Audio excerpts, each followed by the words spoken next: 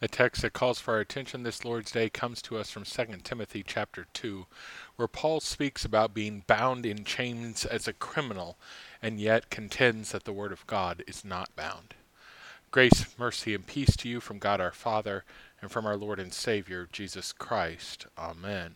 Not too long ago, Christians ran around the United States with a nearly unprecedented level of freedom in many ways. They were free to speak about their faith nearly anywhere they wished. They were also quite free to allow their faith to influence their way of living in almost every possible setting they found themselves in. The religious underpinnings of our nation's forefathers and the continued influence of the nation's churches made it a rather comfortable place for Christians to live and to believe. But things are changing, no doubt. Oh, to be sure, we still enjoy many freedoms our brothers and sisters in other places have never known, such as the freedom to gather here for worship this morning without any real anticipation of being interrupted, or the freedom that we have to speak about our faith in our private lives without really having much fear of reprisal for doing so. But for those of us who grew so used to our extraordinary level of freedom that we enjoyed in this country, any restrictions on that freedom feel like the tightest bonds around our wrists and ankles. And that is not all bad, for it can help us prepare for the real bonds that might lay ahead. While we do not want to demean what our brothers and sisters already endure, we do want to be ready should those times befall us. So how is it that one prepares in case those times come to us? Well, today let us learn from Paul, who knew well every possible form and degree of persecution for clinging to Jesus. The inspired words which the Spirit gave Paul as he wrote young Pastor Timothy, which we heard again today, give us the basic answer to the question of how we should be prepared for times that might come. Paul wrote these words in literal bonds in Rome. He not only felt like he was being persecuted, his body felt the little restraints pressing against his flesh. It's amazing to think, really, how the Holy Spirit continued to keep Paul active in proclaiming the gospel, even in such dire circumstances. We are told that he likened the life he lived to that of being a soldier, for he knew that any soldier was likely to endure hardship if he was truly engaged in the battle. And so it was with him. He was a soldier of Jesus, and suffering had come his way. And this was far from his first battle wound. No, Paul had suffered much already in the battle by the time he wrote Timothy. But as he wrote Timothy, it is true that he did not have the freedom to go where he wanted. He did not have the freedom to speak as he wished, wherever he wished, for he was being held in prison for teaching about the resurrection of the body in the name of Jesus. But all of those restrictions did not stop the word of God from being heard and being received. For not only could Paul still proclaim the gospel to those who were close enough to him to hear, but he could also write and encourage those who had much more freedom than him at the moment in their efforts to proclaim it. Here is what Paul understood. While the enemies of Christ could put him in bonds and confine him to a location of their choosing, they could not do the same with the actual word of God. And that is the truth we must take to heart if we wish to be prepared for what might come. Yes, we must come to understand that nothing can bind the Word of God, that the enemies of God cannot imprison the Word of God. We must understand that it is free regardless of what anyone in the whole world wants. We are to give thanks for that truth, and that truth should put all other things into perspective for us. So how was it that Paul was so confident that the Word of God could not be bound? How did he know this? Well, because Paul understood a very critical truth.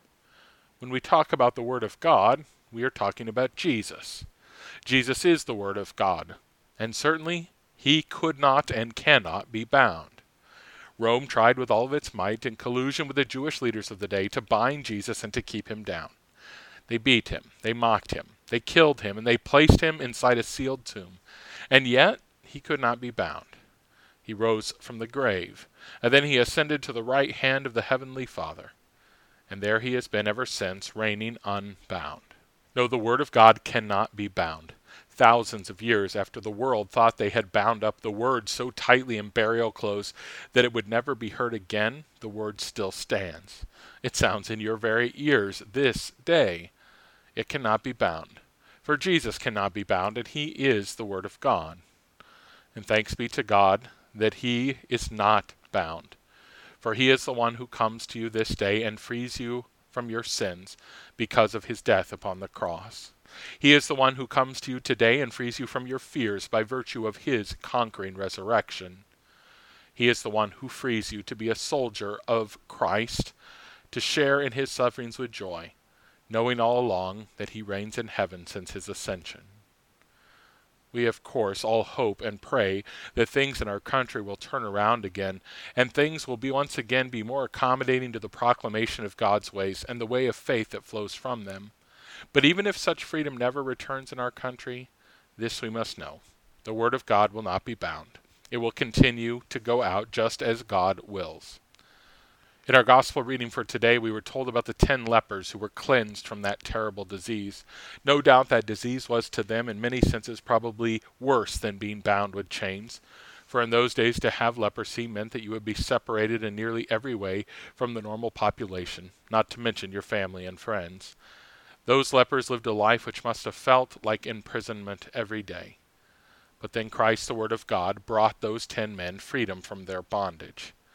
And yet, we are told that only one of the 10 returned to give thanks to him. It seems almost unthinkable that someone who was given such a grand gift would not return and give great thankfulness to the one who had given the gift. And yet, sadly, it's not all that unthinkable, is it? Sadly, we tend to be a very unthankful people, and I'm speaking of all of us. That realization should lead us back to thinking about Paul's words about being a soldier of Jesus Christ. Isn't it outstanding, almost unbelievable, that somehow, while suffering literal bondage, Paul could return to Jesus and give him thanks that his word was not bound? I wonder if you and I would be so thankful if we were placed in bonds for Jesus. Would we still be able to rejoice and be thankful for the word of God? Or would we be more like those 9 other lepers, not giving thanks even while having received such a grand gift as the word of God? Think about how little it takes to rob us of thankfulness in general. We can have something relatively small that just doesn't go as we'd like and remain in a stink about it for days on end. And then when something more significant happens, we can really feel as if we've been let down in every way and that we have nothing left in our entire lives to be thankful about. Oh, it's easy today to be thankful that the Word of God is not bound, for we are not bound either, at least in the things that matter most to us. But would you remain thankful if you had to share in Christ's suffering as a soldier of his? Would you remain thankful if you were placed where Paul was placed? Or would you simply sit and mope around about your own personal condition, rather than rejoicing that the Word of God remained unbound? I have to admit that I fear I would struggle to find much thankfulness in my heart if something that life-changing happened to me for Christ's sake. In and of myself, I would simply probably just write a letter to someone complaining about how everything was so bad for me. Well, thanks be to God that if it came to that, it would not be up to me to simply produce great faith. And it would not be up to you either. Even if we were to experience the same kind of persecution that the Apostle Paul experienced, it would not be us but the unbound Word of God that would make us able to stand, and that would make us even ready to give thanks. For you see, Paul was not thankful for the Word of God being unbound just because he could conjure up something deep within himself and become a superhero of faith. He was thankful that the unbound Word of God continued to come to him and bring him good news and joy even in the midst of his suffering. He was thankful ultimately because he had met the Word of God, Jesus himself. He had met him knowing that he was risen from the dead and reigning upon his throne. The Word of God is not bound. Rejoice this day as that Word draws near to you. But also know this: Jesus will always draw near to you. And so you can rejoice no matter what happens. Even if you would one day find yourself bound for the sake of Christ, the Word of God would not be bound. It would come to you, and it would go out into the entire world. Thanks be to God for His Word that cannot be bound. Amen.